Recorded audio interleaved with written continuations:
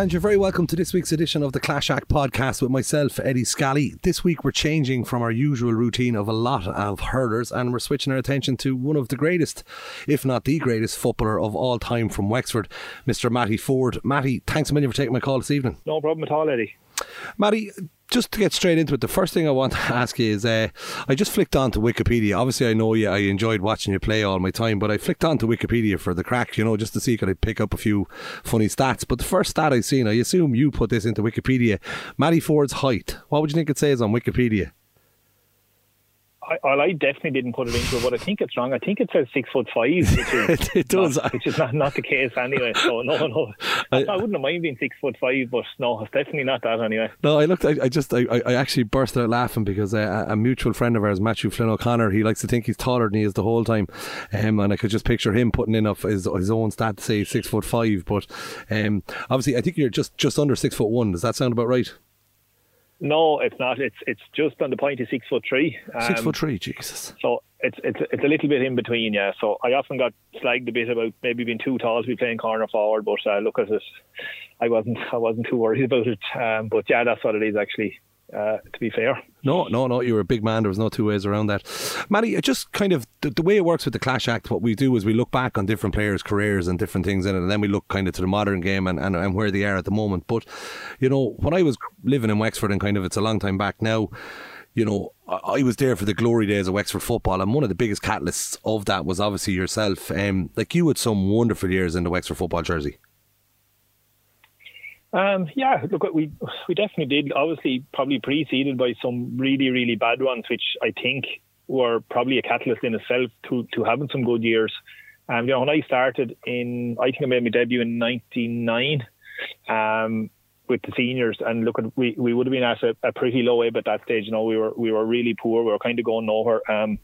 You know, and there was a core group who was there that appeared around that time for maybe 3-4 years, like Philip Wallace and Colin Morris and David Murphy and Redmond Barry and a few. And look, we kind of got to the stage where we just got probably just been sick of being beaten the whole time, and we wanted to try and raise our game and stuff like that. So look, thankfully we got it going in the right direction.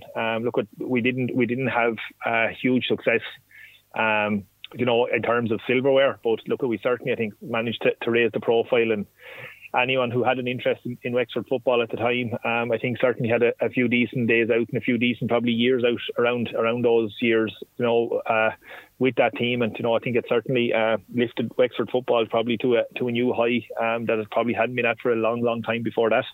Yeah, because I remember I moved to Wexford in 2002. I came back from Germany, so I was probably blessed, because obviously I'm a massive football fan myself, but I was blessed that I arrived in Wexford at the right time for me to start enjoying, you know, watching Wexford playing, and I got to see some brilliant games. Like 2004 stands out, you know, as a brilliant league.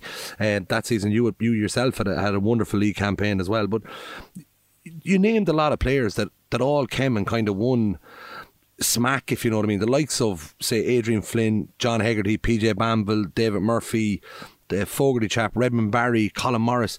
Like, there was even Anthony Masterson in the goal. Like, there was a glut of really good Wexford footballers all hitting at the same time. Was that just lucky that everyone came at that age, or was that something that you think happened by design in some way? No, look, to be honest, a certain absolutely huge amount of it, I think, was pure luck. It was just the age profile of a lot of us.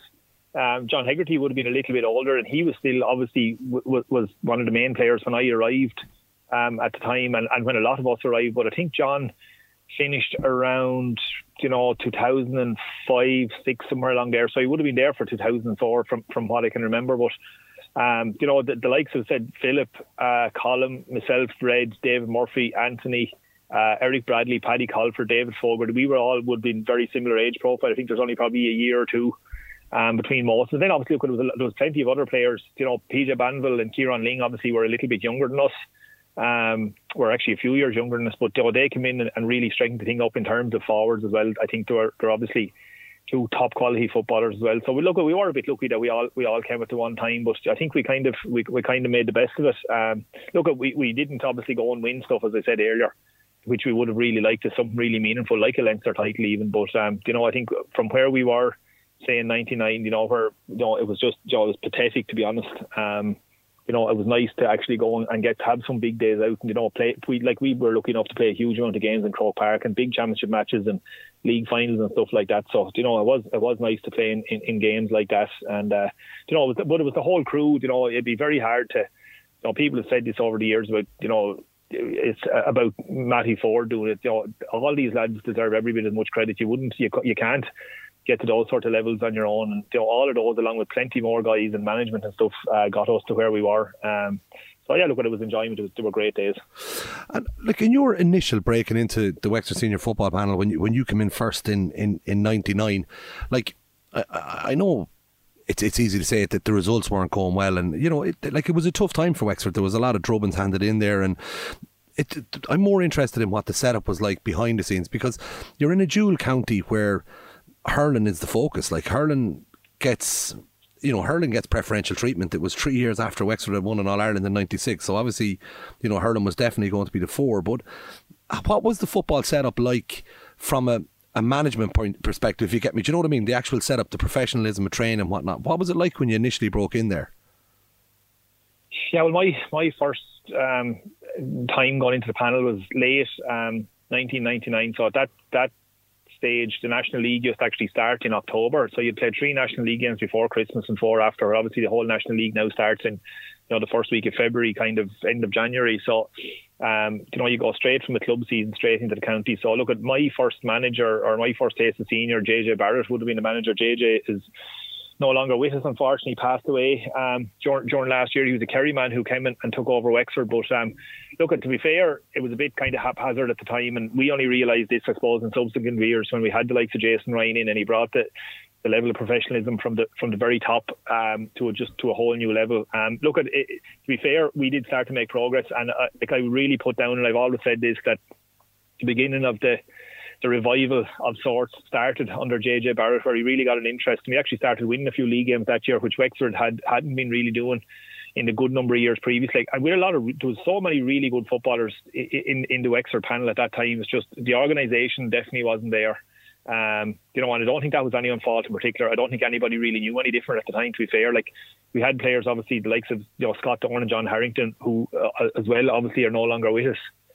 Jason Lawler, Jim Byrne, John Hegarty. You know, you could keep going. There was any number of really, really good footballers, but we just didn't have the organisation, or probably the people over, you know, with the best intentions, didn't have the know-how what to do. And look, at players absolutely have to take a certain amount of responsibility. I know the first probably year I was there, you know, it was kind of commonplace for some of the older lads, you know, if we were away for a National League match, to have a few pints before the match, the night before the match, like, which to me was just kind of, you know, absolutely alien. I was in there for my first year. I wasn't going to be doing anything wrong or saying anything wrong, so you just kept your head down and kept playing. But, you know, that's where we were at that stage. And, you know, look, it's kind of it's no coincidence that we were getting the results, because that's what was being done, you know, before games and, you know, in the lead up to games. So look, as I said, I don't think anyone knew any different, but we just weren't preparing properly when you see where we went to, what we were doing, and, you know, from the likes of 2004 and 5 onwards.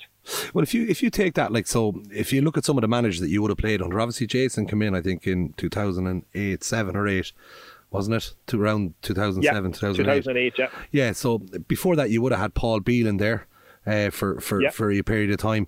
Like, can you remember at which point were you seeing a manager coming in the door and you actually thought, right, hold on a second here now, this is going to be, you know, this is going to be very different than what we've been used to. This is us going to be taking over our comfort zone now, and we're going to be starting to train like professional athletes? Or, you know, was there a moment like that you kind of thought, here we go?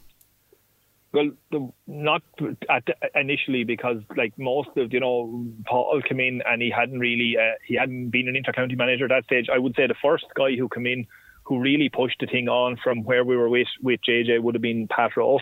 You know, there's really good Wexford people involved there. From 99, there was Ger Halligan, Dick Carty and Micheál Furlong, who were involved with JJ. And then after that, with Dom Toomey, involved with Tommy Carr, who was with us only for a very short period of time. But we would have seen glimpses of it there, of what kind of professionalism was like, or, you know, at that level. Because he'd obviously been the double manager, but he was only with us for part of the season, which was a pity, because all the lads would have felt he was excellent. Then we really tried to get him on board, but it didn't happen. But Pat Rowe would have been the first one then who really pushed it on to a different level again. And we just seen, you know, look, we had some good days under Pat. We were obviously in a Division 1 league final against Armagh, who were All-Ireland champions only a few years previous. So, That started to put a bit of belief into guys that, maybe there is something here. Now, look, it did definitely go a bit backwards for a couple of years after Pat left, but then Jason came in, and we were at a stage now, a lot of us in our mid to late 20s who we wanted to kind of, I suppose, really do something at this stage. And look, he unknowingly, because when he got the job, no one had heard of him, no one knew who he was, but he really brought it to a whole new level. And to be honest, I don't probably think it's been there since, and that's no disrespect to anyone who's done the job, but Jason, I think, was just that good that he really brought the whole thing forward in leaps and bounds. It's very interesting that you say it. For balance, I'm glad you mentioned Tommy Carr. I done a podcast a couple of months ago with another good friend of mine, Frankie Dolan from Roscommon, and I can say Frankie's opinion of Tommy Carr be a lot different than the nice words that you've just said about Tommy Carr. So at least we've got some balance. They'll know that I've nothing against Tommy Carr here on this show, but like Jason Ryan, I remember when Jason Ryan was appointed, Matty, and it was shock. I was really shocked because, I would have known a lot of people in GAA circles around the country, and he'd won the senior football club championship. I remember I was at the club final. It was it Clongeen, or it was one of the smaller clubs. Clongeen had beaten Starlights in 2007. Yeah, you're exactly right. Yeah, and Jason was managing them in that, and it was a bit of a shock. I suppose they were. I'm not being insulting to any of them, but they were a kind of shock winners of the championship. And next thing, this guy's the new Wexford senior football manager, and I remember thinking, God almighty, Wexford are really taking a punt here. But I was lucky enough in that time to be Jason allowed me to go to watch a couple of the training sessions there where he trained, and just how he done the whole setup, the small things that were happening for you on training days. And I was just blown away by just how much he put into it. I think Wexford, they really struck gold with Jason Ryan. Yeah, they did, and I don't for a second doubt that it was a big risk. I still kind of I genuinely didn't know who this fella was, other than he actually only took over Clongeen halfway through that season, which is kind of there was three at that stage of the championship. You had a group of 3 matches that actually lost the first 2, and he came in and they won the last one, and it's more or less unheard of for anyone to get through a group of 4 where you have 3 games with 2 points, but they actually did on scoring difference and went on to win the championship. And other than that, we knew nothing about him. I think Jason was 33 when he took the job. But he just, you said it yourself there, the level of professionalism he had, he was into everything. And I mean that in a good way. He was into sports psychology. He was clearly into strength and conditioning and stuff like that. But in fairness, he got good people around him as well. But he would have been the main guy. If you came to a training session, you definitely wouldn't be under any illusion of who was running the team, because he was very, very hands-on. But it's funny because he said to himself on numerous occasions since, he was very nervous when he got the job of coming in to deal with a senior football team who, we've been in a Division 1 league final, so we were, I wouldn't say high profile, but there was a lot of fairly well-known players on it. So instead of meeting us all as a group, he actually met us one-on-one in Wexford Park. He said he would have been too intimidated to meet us as a group, which I find, I laugh at it, and I still do laugh at it, and he laughs at it, but that was the way he done it. But look at it, it certainly worked out well in the end, because we very, very soon could see very clearly that this fella meant business. The 2008 season though, Matty, if you do think about it, in a very short space of time, Jason Forde would have took over the team and nearly instantly, you won the Division 3 title in the league with him straight away, and then in Leinster, a good run in Leinster, get to a Leinster final, beaten by the Dubs, but then it was the summer of dreams really for Wexford football. I mean, beaten down, beating Armagh, getting to an All-Ireland semi-final. It's when you look back on it now, do you think that it's nearly freakish how fast a reaction this man was able to pull out of all these players? Yes, and no, probably to a smaller extent. That, as I said, it was only 2 or 3 years previous, and a lot of us would have been quite young at the time. We were in a Division 1 league final. We were beating the likes of, we'd actually beaten Armagh that year in the league stage of the National League. Now they beat as well in the final, but they said we're only All-Ireland champions 3 years previous or something like that. So they were still a really, really top team with a lot of top players. So we knew we could compete, and now look at, all of a sudden we're probably 3 years older. We have a bit more I suppose, street smartness about us, and we're 3 years further down the line in terms of training and conditioning and stuff like that as well. But he brought that to a whole new level, and to be honest, to us it wasn't a massive surprise. But the whole year is kind of like it just flew by, because we lost 2 matches all year, one to the Leinster champions, one to the All Ireland champions, as it turned out, and we won the National League. So like the year, literally, I remember it just flew by, because you're on a bit of a high. You're just winning games. We drew games, a couple of games that year in the league that in previous years we wouldn't have had a hope. We came from behind in a couple of occasions and got draws that we probably shouldn't have had, and obviously won games, including the league final where we were under a good bit of pressure with Fermanagh and ended up winning in extra time. And obviously the Meath game then in Carlow. So once you get on a bit of a roll, and we felt we could play a bit, and he was able to had this knack of just giving lads confidence. But look, that comes from having a hell of a bank of training behind us, and we certainly had that in 2008. I just looking at that season, because I want to jump back on something else as well is on it, but like I was at the game in Carlow against Meath. Like you were probably 10 or 11 points down at half time. It was you were on the way out of the championship. It was a poor first half performance, but the second half performance, it was something I'd never, I didn't see or I didn't expect from a Wexford team. I remember listening to Liam Spratt afterwards on the radio. I think one of the commentators had said to him that, Wexford could come back here, and Liam Spratt said, if they come back, I'll eat my shoes. And then he was asking your man to pass some salt and pepper so he could eat his shoe. Like, it was comebacks like that, that was just, for me, it was just a joy to watch. But there's 2 small questions I have for you on this one. I remember watching the Armagh game. Like I was at the Armagh game, and then I remember watching a couple of months afterwards. Sometimes you'd flick back and look at different games and whatnot. And I remember listening to the commentators early in that Armagh game talking about you. And I think Francie Bellew was probably Francie Bellew that was marking you. I can't remember for definite, but it was, yeah. Yeah. So the first 2 or 3 balls went in. Maybe we'll say the first 2 balls went in. You didn't win either of the balls. Maybe 3 balls, and he was getting the better.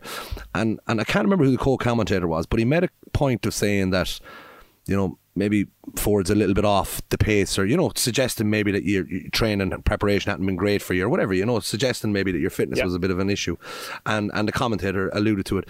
And I'll never forget, the ball went out for a sideline, and you took the sideline kick yourself. Out on the 14, between the 14 and 21, straight over the black spot.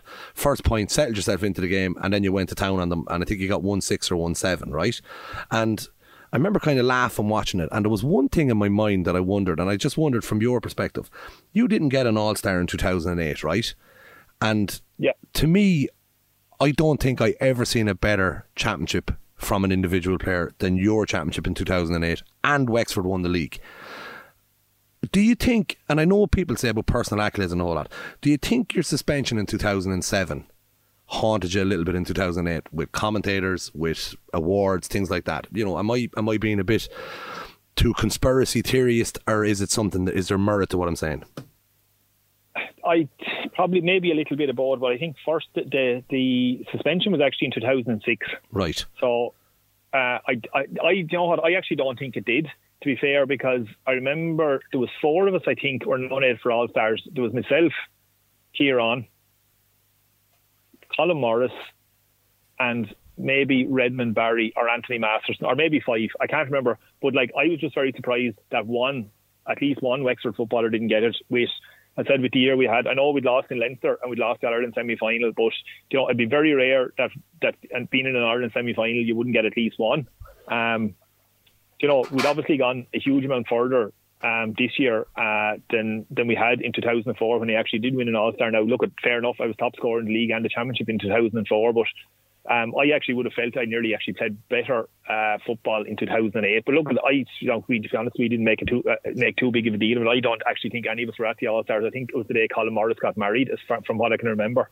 But I did find it strange. I thought Kieran Ling looked to be a search for one, because he had been outstanding all year as well, and obviously he scored that wonder goal in the semi-final, and I think he was second or third highest scoring in the championship as well. So look, I didn't put too much past. I thought I had played well, but I just thought with going off injured in the semi-final and not finishing the match, I thought that probably counted against me. But look, it wasn't. I never made a too much of it, to be honest. Yeah, no, look, it's great. You were Wexford's first ever All-Star in football, which, it's a great accolade to have achieved on a personal level. But genuinely, like, from me, when I looked at it, because I've seen it in different sports people, like Mary Lacey. I don't think Mary Lacey has won the Hurler of the Year or the Camogie Player of the Year, in a couple of seasons where I think she was a stonewall certainty, and I think maybe a speech she gave after winning an All-Ireland might have prevented her from ever winning a player. So sometimes these things can be, I'm not being unfair by saying it. Anyone that knows I give my opinion, and I genuinely believe that. I think Mary was robbed of a few of them because of her speech when they won the All-Ireland. But just on the All-Ireland semi-final, like, Tyrone beat you that day by 6 points, I think it was, in the end. You going off at half time, was it the back again? I can't remember what the injury was that you were going off at half time with, but you went off injured. What was the injury that made you come off at half time? You must have been broke up to be going off.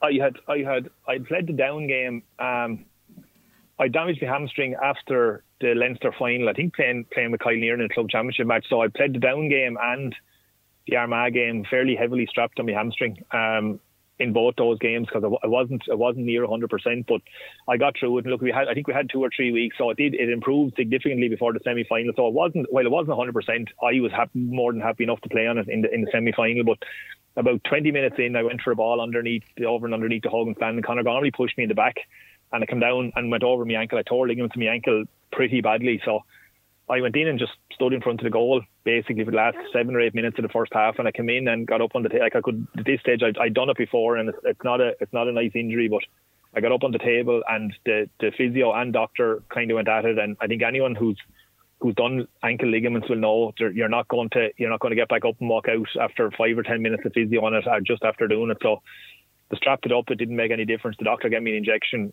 I just couldn't put weight on it. I was on crutches for probably 7-8 days after that. But yeah, look, obviously this is the biggest game we'd ever played in, to have to go off at half time. Most injuries you probably could get away with getting an injection of some sort, but ligaments, particularly in your ankle, you're not going anywhere with them. So I suppose to have to go off and sit and look at the second half, and in fairness to him, the comeback they made was unbelievable. To get that close, I think we got it down to 3 points at one stage, either 2 or 3 with that goal Kieran. Remember? Yeah. Scoring was unbelievable. So to get it that close and be sitting looking at that was tough going. It would have been, like I wondered as well, kind of when I was doing my research, kind of looking into this, I was kind of thinking to myself, I always believed there wasn't a football team that I've seen that you wouldn't have been on. If you know what I mean, there was no team I didn't think you'd be good enough to be on it. But I remember thinking, if I was managing Wexford, or if I was involved in some way in that setup, how much of a crushing blow it would be to the rest of the group around you to see, you're the leader on the team, you're one star player, you're a lad that's been in the trenches lots of times with these lads and pulled them out of it by the ears on occasions. Like, it must have had an effect across the board with the team, and I know sometimes lads can say that balance is that sometimes players will up themselves with what happened, and as you say rightly, the lads put in a Trojan effort in the second half, but it must have been tinged a couple of months later. You must have been thinking in your own mind if I hadn't have done that, or what might have been if you had another 35 minutes in Croke Park. Yeah, sure. Look, I was thinking that for the whole second half, never mind. But look, I think it does dispel any idea of Wexford being a one-man team. Like, the performance lads put in the second half was just nothing short of unbelievable. I think we were similar to the Meath game. I think we were 10-11 points down. They got that back to 2. We were definitely 8 or 9 down, and to get it back to 2. So I think it's a great reflection on the rest of them. To be honest, if nothing else, that it just shows exactly what they were made of.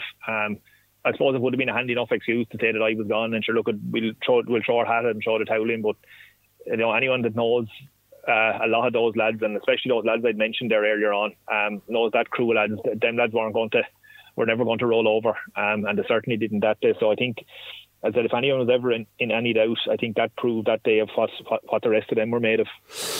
Matty, after that game, and I don't mean like that night or the following week, but the next season, the county board, Wexford's county board, we've a team now that's, after being beaten in an All-Ireland semi-final, they're one of, if not their most important, biggest player had to go off injured at half time. They're beaten 6 points. Tyrone go on and win in All Ireland. I think Tyrone won by, I think they beat, I can't remember, was it Curry? I think it was Curry beating Cork by a replay. Curry, yeah. They beat them by 4 points maybe in the final. So, you know, they'd gotten a right rattle off of Wexford. You know, Wexford are the only Leinster team in the last 4 in the country. Did the attitude towards Wexford footballers from a county board perspective change in the next few years? Do you know what I mean? Like, was it, like I've seen it in Wexford, was it 50-50 support for footballers or hurlers, or did it still stay with that, I would say 80-20? To be honest, it's difficult enough to answer that, because like we were really only concentrating on playing, like, and 2009 ended up being like a disaster. We were relegated in the league, from what I can remember. I think I only played 2 league games. I got hurt badly and played no championship. Paddy Colfer got badly injured. Redmond Barry got badly injured. Philip Wallace was badly injured. You know, everything went pear-shaped from start to finish. We lost the first round to, I think it was Kildare up in Carlow heavily. Kieran McGeeney had taken them over for the first year, but like we had such a bad league campaign with so many guys out injured. You know, we just could not get ourselves going. We couldn't get any momentum, and I don't know, to be honest. I think that would probably be something nearly you'd probably have to ask Jason Ryan or some of the backroom team. Look, we would have felt we were looked after okay. Would we ever have felt we were getting the same as the hurlers? I don't think so.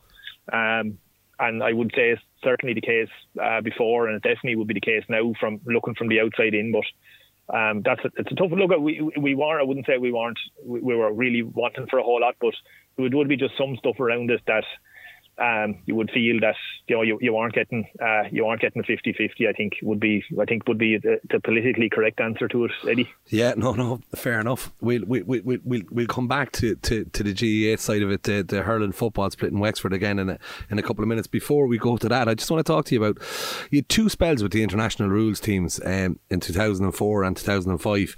Did you get one of the trips to Australia, or was it one in Australia, one in Ireland, or both in Ireland? No, I was lucky.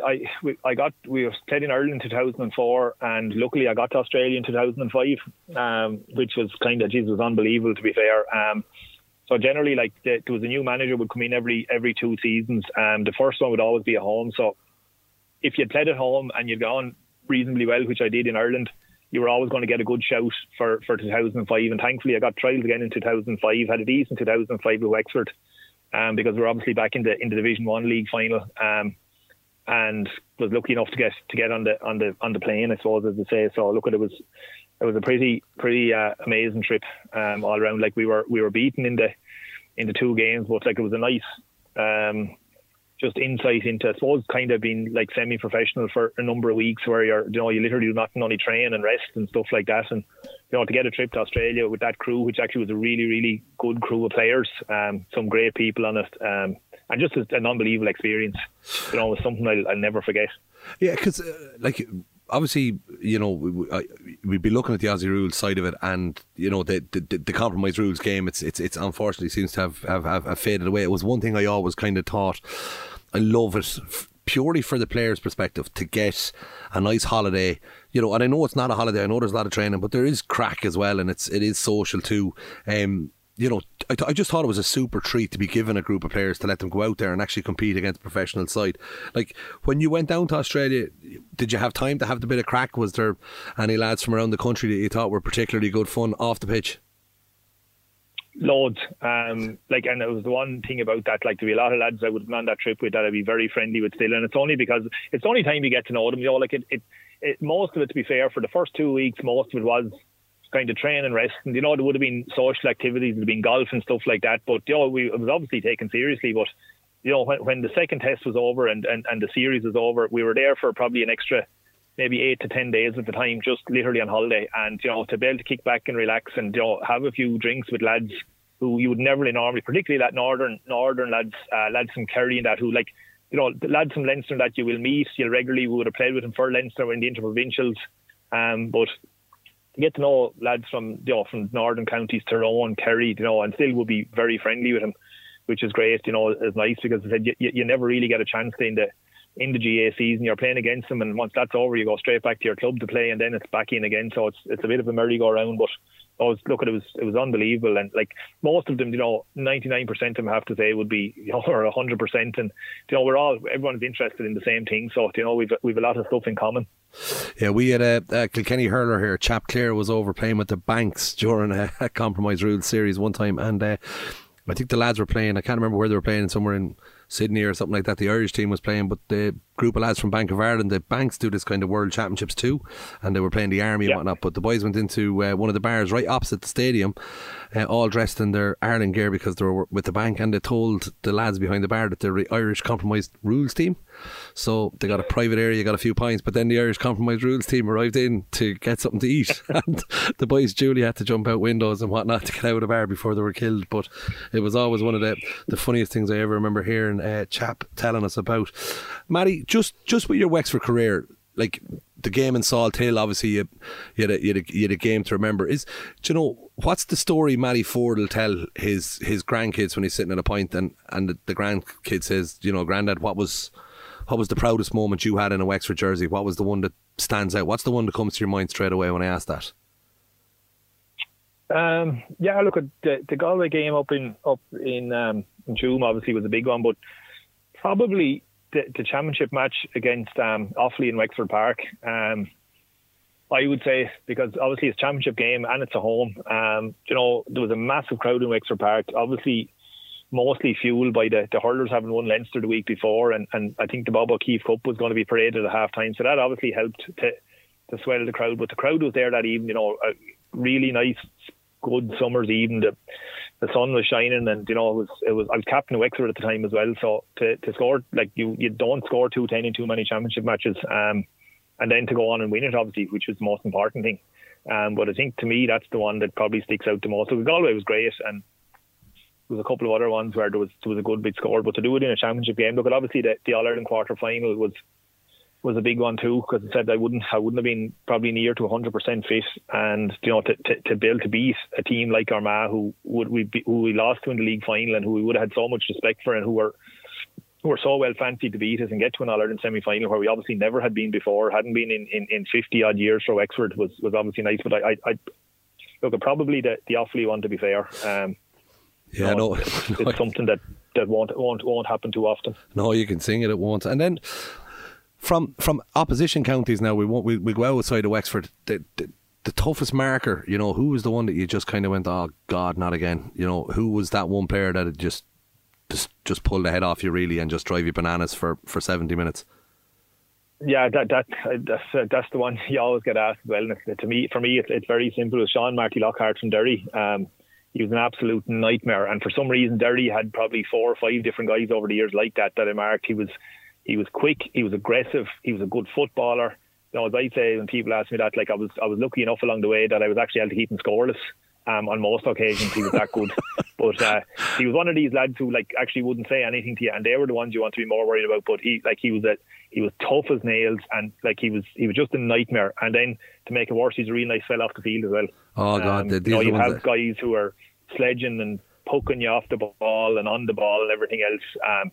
But he's a real gentleman off the field as well, and that's I really like to dislike him, but I just can't. But he was a nightmare, and by some distance he would have been the toughest guy I ever had the displeasure of having to mark anyway. Yeah, Derry, I don't know what it is about Derry. I remember going to watch Westmeath playing Derry in an All-Ireland quarter-final. I think it might have been in 2009 or 10, and I remember thinking, God almighty, these guys they're just all over the pitch. Derry just seem to have really, really strong, physical, tough men, and I remember Desi was being singled out for some special treatment on the day as well, and ever since I kind of wouldn't be a big fan of Derry, but it's nice to know that Sean is a nice guy. At home in Wexford, Matty, sorry, go on. No, there was a couple of other guys from Derry as well. Like there's a guy called Kevin McGuckin, played cornerback, a huge man. He was probably bigger than I was, really quick, the same, really aggressive, again a really good fella off the field. Kevin McCloy was another big man that had to play full back. For some reason, I don't know where they were getting these lads out. There must be good feeding up around Dungiven and places like that. But they were huge men. But they were away from it, they were 100% as well. But you'd want to dislike them, but it was very hard to when you wouldn't meet them socially and away from the game. But they're tough lads up there, that's for certain. Are the Dubs the easiest team to dislike? Like, do you know when you're playing, are they the mouthy ones? No, absolutely not. You know, to be fair, a number of years we played Dublin from my first time playing, I think it was 2001. And after that, you know, there would have been very little in terms of that kind of thing with them, I have to say. And the more we played them, the kind of less of it there was. Even in the Leinster final when they obviously beat us out the gate, you know, there wasn't even any. Look, there were tough lads, tough, hard, but really fair. But I as regards being the easiest to hate, I just know I'd be a lot worse than that. So if you were to pick out the teams that you found, you know, you just love to play against them because you just wanted to get one over, who's on the top of that list? Sure. Look, we never actually beat Dublin. I would have loved to have beaten Dublin purely because we knew at the time in that era if we could have beaten them, we were probably going to win Leinster. Whether it was if you beat them in a semi-final or a final, obviously you were the champions. But if you beat them in a semi-final at the time, you probably had a really good chance of winning. But Leinster at the stage that time, as you well remember, because Westmeath won their one as well, was wide open. So there was Wexford, there was Dublin, there was Kildare, there was Meath, there was Westmeath, there was Laois. You know, so any one of 7 teams realistically could have won Leinster at the time. So, you know, Dublin was the one that, you know, and we obviously been in Leinster, we were playing them, you know, every second or third year. So the law of average said if we'd have beaten them once, we'd a great chance of winning it. So, you know, they were one who we would like to have gotten over with and just never managed to. Unfortunately, yes. And then at home in Wexford, Matty, in club football, you know, you would have come on. I mean, every club team that you play against, even when you played against our own Duffy Rovers, you know, we'd be singling you now for just to make sure that someone's going to get close to you and give you lots of hugs and stuff like that. What markers did you find in Wexford particularly difficult to work with? Jesus, that's a good one. You see, the guys I would have probably played on the Wexford team, which I rarely ended up marking, likes of Colin Morris and that, and I had a few good run-ins with Colin and won some and lost some over the years as well. But he was excellent. But invariably, we didn't really come across each other too much. And I'd say probably maybe both of us were thankful for that on different occasions. There was nobody I would really have thought that when I was going to play him, we were just going, oh, Jesus, no, not today. You know, to the extent of the likes of, I said, Sean, Marty, Lockhart or someone like that. But, you know, there was none of them going to stand back and give you a free rein. You know, and stand and look at you and admire you. There was lots of lads who were prepared to get stuck in and maybe even go a little bit beyond that as well. So look at it. There was none of them were too handy. But I said there wasn't many that you'd be dreading. You'd be having sleepless nights the night before either. You know. No, I think unfortunately it was the other way around, Matty. When we were talking to lads in the dressing room on a Friday to let them know they were marking Mattie Forde on Sunday, that they were going to be having the sleepless nights. Matty, just in Wexford, like.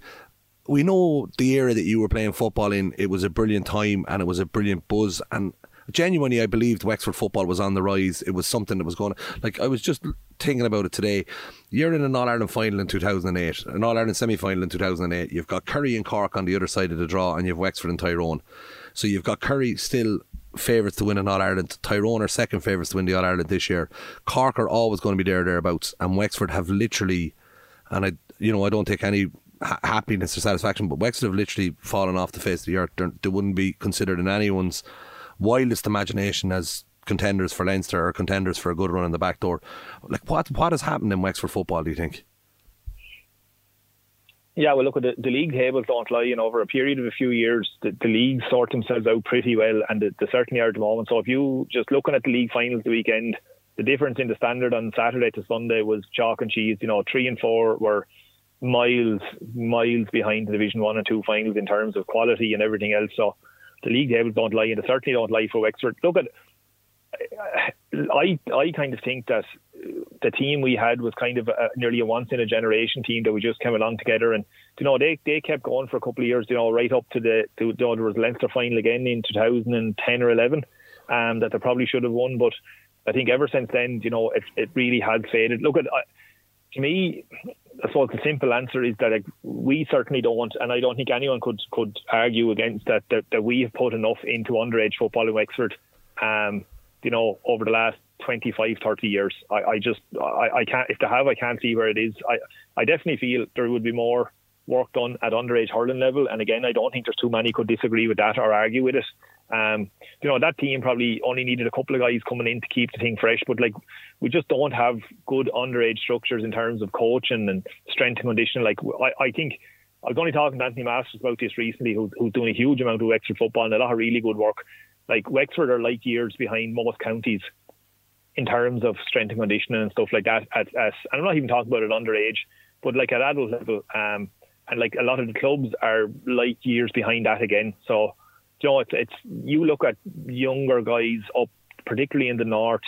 You know, even in school, you know, the physical conditioning and that is just miles ahead of where we are. And I don't believe that's the difference in winning or losing. But, you know, Wexford being a dual county, and just about every player in Wexford playing hurling football is really, it's a tough one as well, because it's really hard to get really good at something doing it all the time. But if you're doing it half the time, or as it is now, with the way the structure of the championship is, doing it less than half the time, you know, you just having a hope.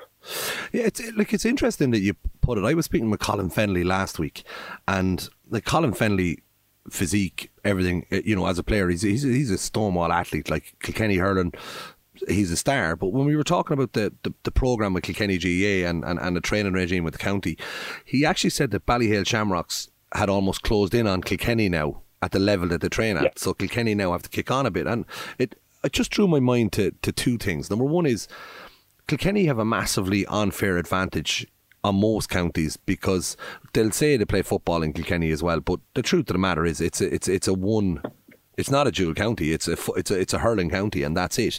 Where if you look at Wexford with a similar population, they are trying to throw out both hurling teams and football teams. But the point that you're making about the strength and conditioning, what I do look at when I see the Kilkenny lads there is there's a huge amount of emphasis put into that. Even in the secondary schools, in the likes of St. Kieran's and the CBS, they have full-time strength and conditioning coaches in there working with their hurlers. But that's the only focus. Is that happening in Wexford yet?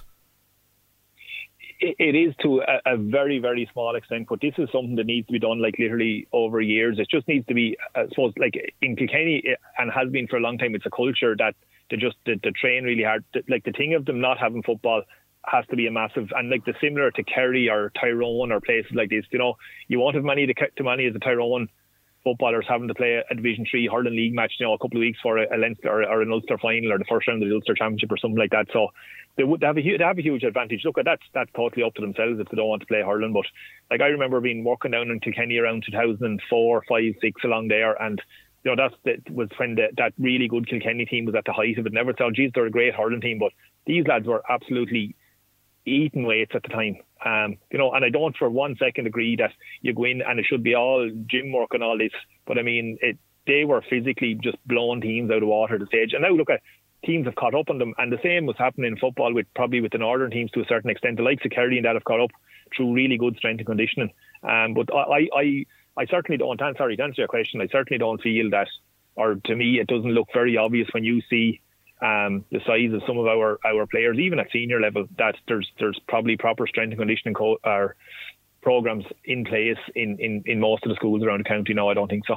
Yeah, because it was something we looked at last year. I spoke to a couple of the Carlow players, and we were kind of saying about the divide in finances, you know, the financial support that's afforded to these teams. And the one that jumped out at me was Limerick. If you look at the Limerick senior hurling team right now, that's not the product of 7 really good hurlers hitting hurling at the exact same time, like Wexford had of a lucky thing. This is something that Limerick GAA specifically said, and I'm going to say 13 years ago maybe, right, let's create a culture and create this group of lads and the whole lot. Like, all of these boys would have come up minor, under 21, senior. They've come up through all them steps, probably in development squads at under 16, where they would have been given nutritional plans, strength and conditioning plans, you know, everything, recovery plans after training, top class training sessions. And now we're looking at probably the most complete hurling team of a generation with these lads. Like, it can be done if counties want to finance it and push it. Like, Limerick is living proof of it, I think. Yeah, look, I would agree with you 100%. The only thing is, like, most counties probably don't have a JP McManus, which is a massive help. And look, at fair play to them, but like what you're saying is dead right, because a lot of those guys playing there now won either 2 or 3 under 21s in a row as well. But it can be done. You don't necessarily have to have the best players, but if you get proper structure in place, proper culture in place, you know, and lads are prepared to buy into it. That's hard now as well. Playing inter-county sport now, hurling or football, is tough going, and you know, there's very little rewards at the end of it for a lot of them. if you take out 2 or 3 teams out of the senior football championship, that's all realistically can win the All Ireland in football, and probably the same in hurling. Hurling is probably a little bit more open, but there's still only 12 teams in the All Ireland hurling championship altogether, and realistically on any given year it's only 3 or 4 of them that can win it. So it is tough going, but look at it. It's something that I think that can be done, but it has to be. You're not going to do it over a year or 2 or 3 years. It's something that needs to be done over probably the duration of a guy's playing career, which is probably from 13, 14 to finishing adult is probably only about 15 years. It's actually quick enough. It actually goes by very, very quick, but it does need to be done over that period of time. Like doing it over a year or 2, it'll be gone, as quick as it's after coming, I think. Yeah, and like it is, and like you said yourself, there is great people like Anthony Masson. He's a guy I'd have a lot of time for and a lot of respect for. He's thrown himself in there doing his best with, to try and promote football in the county and work with people and get the coaching structures in place. But it does, in some cases, it does come back down to the finance and how much people want to spend on that too. And as you rightly say, it's great for Limerick to have a JP McManus, but when you look to other places and to other counties, the systems that are in place, like Dublin, there's no one can argue, like Dublin have a massive advantage on everybody else because their players can nearly go full time. I did hear, now I don't know if this is something you've noticed yourself, Matty, I did hear last week, I spoke to a guy about a specific county panel, I won't name them, and he told me that the manager had made a decision last year that no player was going to be coming in that was working on building sites, or basically he just felt that if you're working full-time as a block layer, for example, that you're physically not going to be able to train as well. So they made a conscious decision to try and avoid that type of person, or else get them a different job. Have you seen that happening yourself? I haven't, but like it makes sense. Like the fresher you're able to come to training, and I came off building sites myself over the years to go training, and to be certainly even you wouldn't be in the best of shape. You could have come off a building site after being getting rain horsing down on you all day. And you're not going to be in the best of order to train. But I don't, just reversing a little bit, I don't believe for a second that throwing unlimited money at anything will work either. But you do need money to do it, and you need quite a bit of it. But you then need proper structures in place and proper programs in place and proper people to follow them up. And you need young lads particularly will need somebody kind of on top of them all the time to get them into it. But I think if you were to go and probably spend some time with the Limerick team or any of the top inter-county teams at the moment, it's nearly driven by the players themselves. They're already in it. The culture is there, particularly in the likes of Kilkenny and Limerick and Dublin and places like this.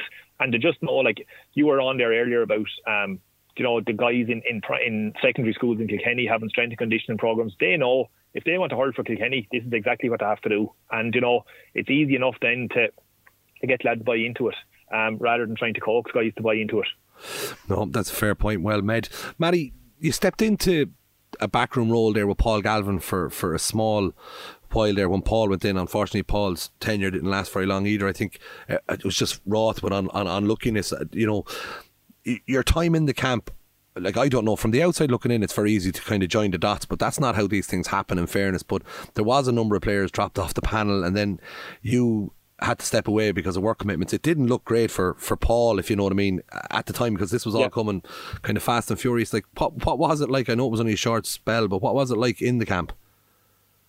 Yeah, well, I can kind of tell you exactly. So Paul, I had kind of made a decision not to go near kind of any Wexford panel for a good number of years after I'd been involved with the minors, and I would have felt they were treated very, very poorly in maybe, 2017 or something, somewhere along there.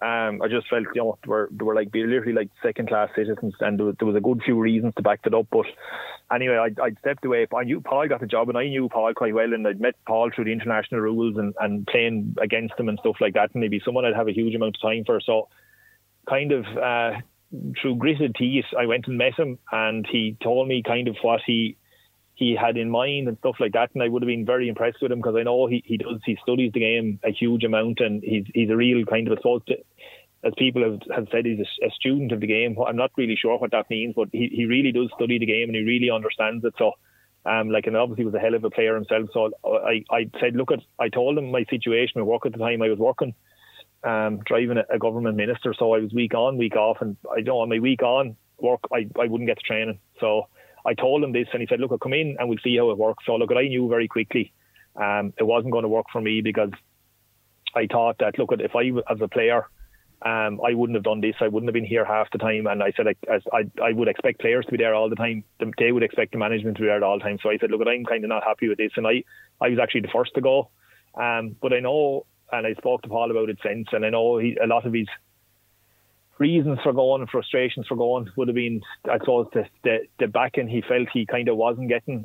He wanted to come in and set down a marker in Wexford and bring in exactly what we've been talking about, professionalism, change the culture. Because look, I had been involved in the senior management a couple of years before, and there's no doubt about it, was definitely slipping, and slipping big time. That was only 6-8 years after the All-Ireland final, All-Ireland semi-final, and we were going back down through the divisions rapidly and not looking like we were coming out of them. So Paul was trying to change things and set down a few markers, and to be honest, I wouldn't have had a major problem with any of the decisions he made.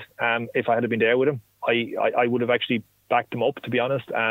He was, there was one case of a player going on holidays, a couple of maybe 5-6 weeks before Christmas, and Paul kind of said to him, look, I'd expect you to be doing a bit of work when you're away, and the guy kind of laughed at him, and knowing Galvin, it wasn't the right thing to do, and the players a lot of the players wanted the scene to kind of play on their own terms, and Paul Galvin, having come from winning whatever it was 4 All-Irelands with Kerry and a couple of All-Stars, and having to played at that level, he didn't get to that level by coming and going when it suited him. So he was very definitely putting down his own marker and putting down his own stamp. But look, I know there's plenty of the players who were left there when Paul left, and they would have been more than happy for him to stay.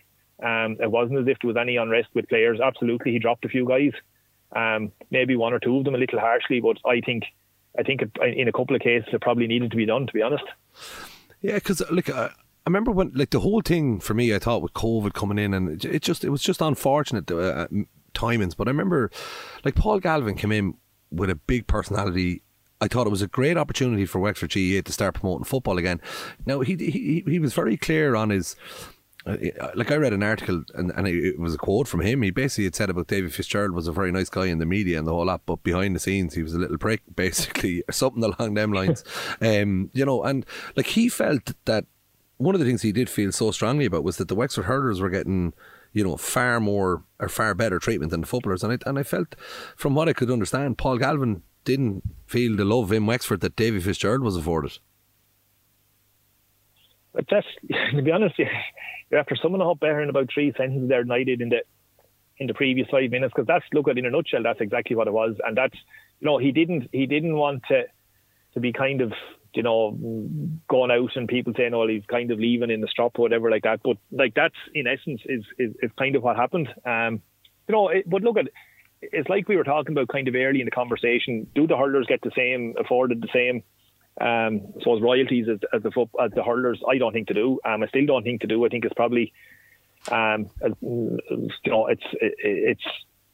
it's never really going to change. It's never going to be the same. Look at, and I've had kind of a few run-ins with the county board, and people have quoted stuff I said in that, but it's not the same, and I don't think it's ever been the same. We were offered free stuff in 2008. When we were in the All-Ireland semi-final, and we were told unless the hurlers are getting it, we're not getting it, and we didn't. It's kind of strange. This stuff was costing nothing. We were getting it free. But unless the hurlers got it, we weren't allowed to get it, and that's the way it stood. And look, I don't really think it's changed over the years, to be honest. Yeah, it's one thing that I get baffled by as well, and I'd have a huge amount of time for I do a bit with the Wexford County Board, I do a bit with Kilkenny's County Board, and I'm delighted to do it, and I know a lot of volunteers give up to do brilliant jobs and the whole lot, but it's the one thing that it always baffles me is if players leave a setup saying how well they're looked after, how brilliant it is, how great, this is what attracts more people to want to do it. Because you look at the Dublin setup, there's a few players have dropped out of panel, but there's no player in Dublin, they couldn't honestly go on anything and say they felt they weren't as well looked after. Even the Dublin hurlers, I believe, the Dublin footballers are celebrities, but the Dublin hurlers, I've been told before that there's not as much as a sock given to the Dublin footballers that the hurlers don't get, that they make sure that everything is spent 50-50, whether you believe it or not, but that's supposedly what happens there, and I think, in dual counties like Galway and Wexford, I think somebody should be put in charge of that and said, look, there's the finances at the start of the year, 50% of them go to the left and 50% of them come to the right. Simple as. Yeah, well, look, I know for a fact that I with my current job with Body Roy, I'd be all over the country selling sportswear, and I know, like in Kerry, where obviously football is massive. I know the hurlers get treated exactly the same, and I would have that on good authority from guys there in North Kerry, which is big hurling country, said they will want for nothing. We get looked after exactly the same. Anything that the footballers get, the hurlers are entitled to it. They'll get it, and it's not even a question. But look, I certainly wouldn't have felt over my own time playing, and then been involved in backroom teams at minor and senior and under 21 level, and probably even looking from the outside now and listening to what's going on, and haven't seen how it on myself. I certainly wouldn't feel it's the case in Wexford. No, that's unfortunate. Matty, before I let you go, you're at the end of the days now. I know you had a bit of a swan song there last year in the football as well. What's the story? Is it all over now, or are you going to try and play football again next year for the club? No, definitely not. I've hung up my boots well and truly. I played a bit of junior last year in goal, and we were involved over the senior team and over the junior team, so we were just short. It wasn't by choice or was mad to play, but we were just really short in numbers, so I ended up playing in the goal. But I tore my hip flexor pretty bad kicking the ball out one day, and I just said, no, look at it, someone is telling me something here. So the only thing I'll be putting on footwear for from here on will be to play golf, and that's a lot less stressful and a lot less hassle, and I'm really looking forward to it. So we only had a little fella born back in October there. It's our first child, so congratulations. we have our hands full for a while, and it's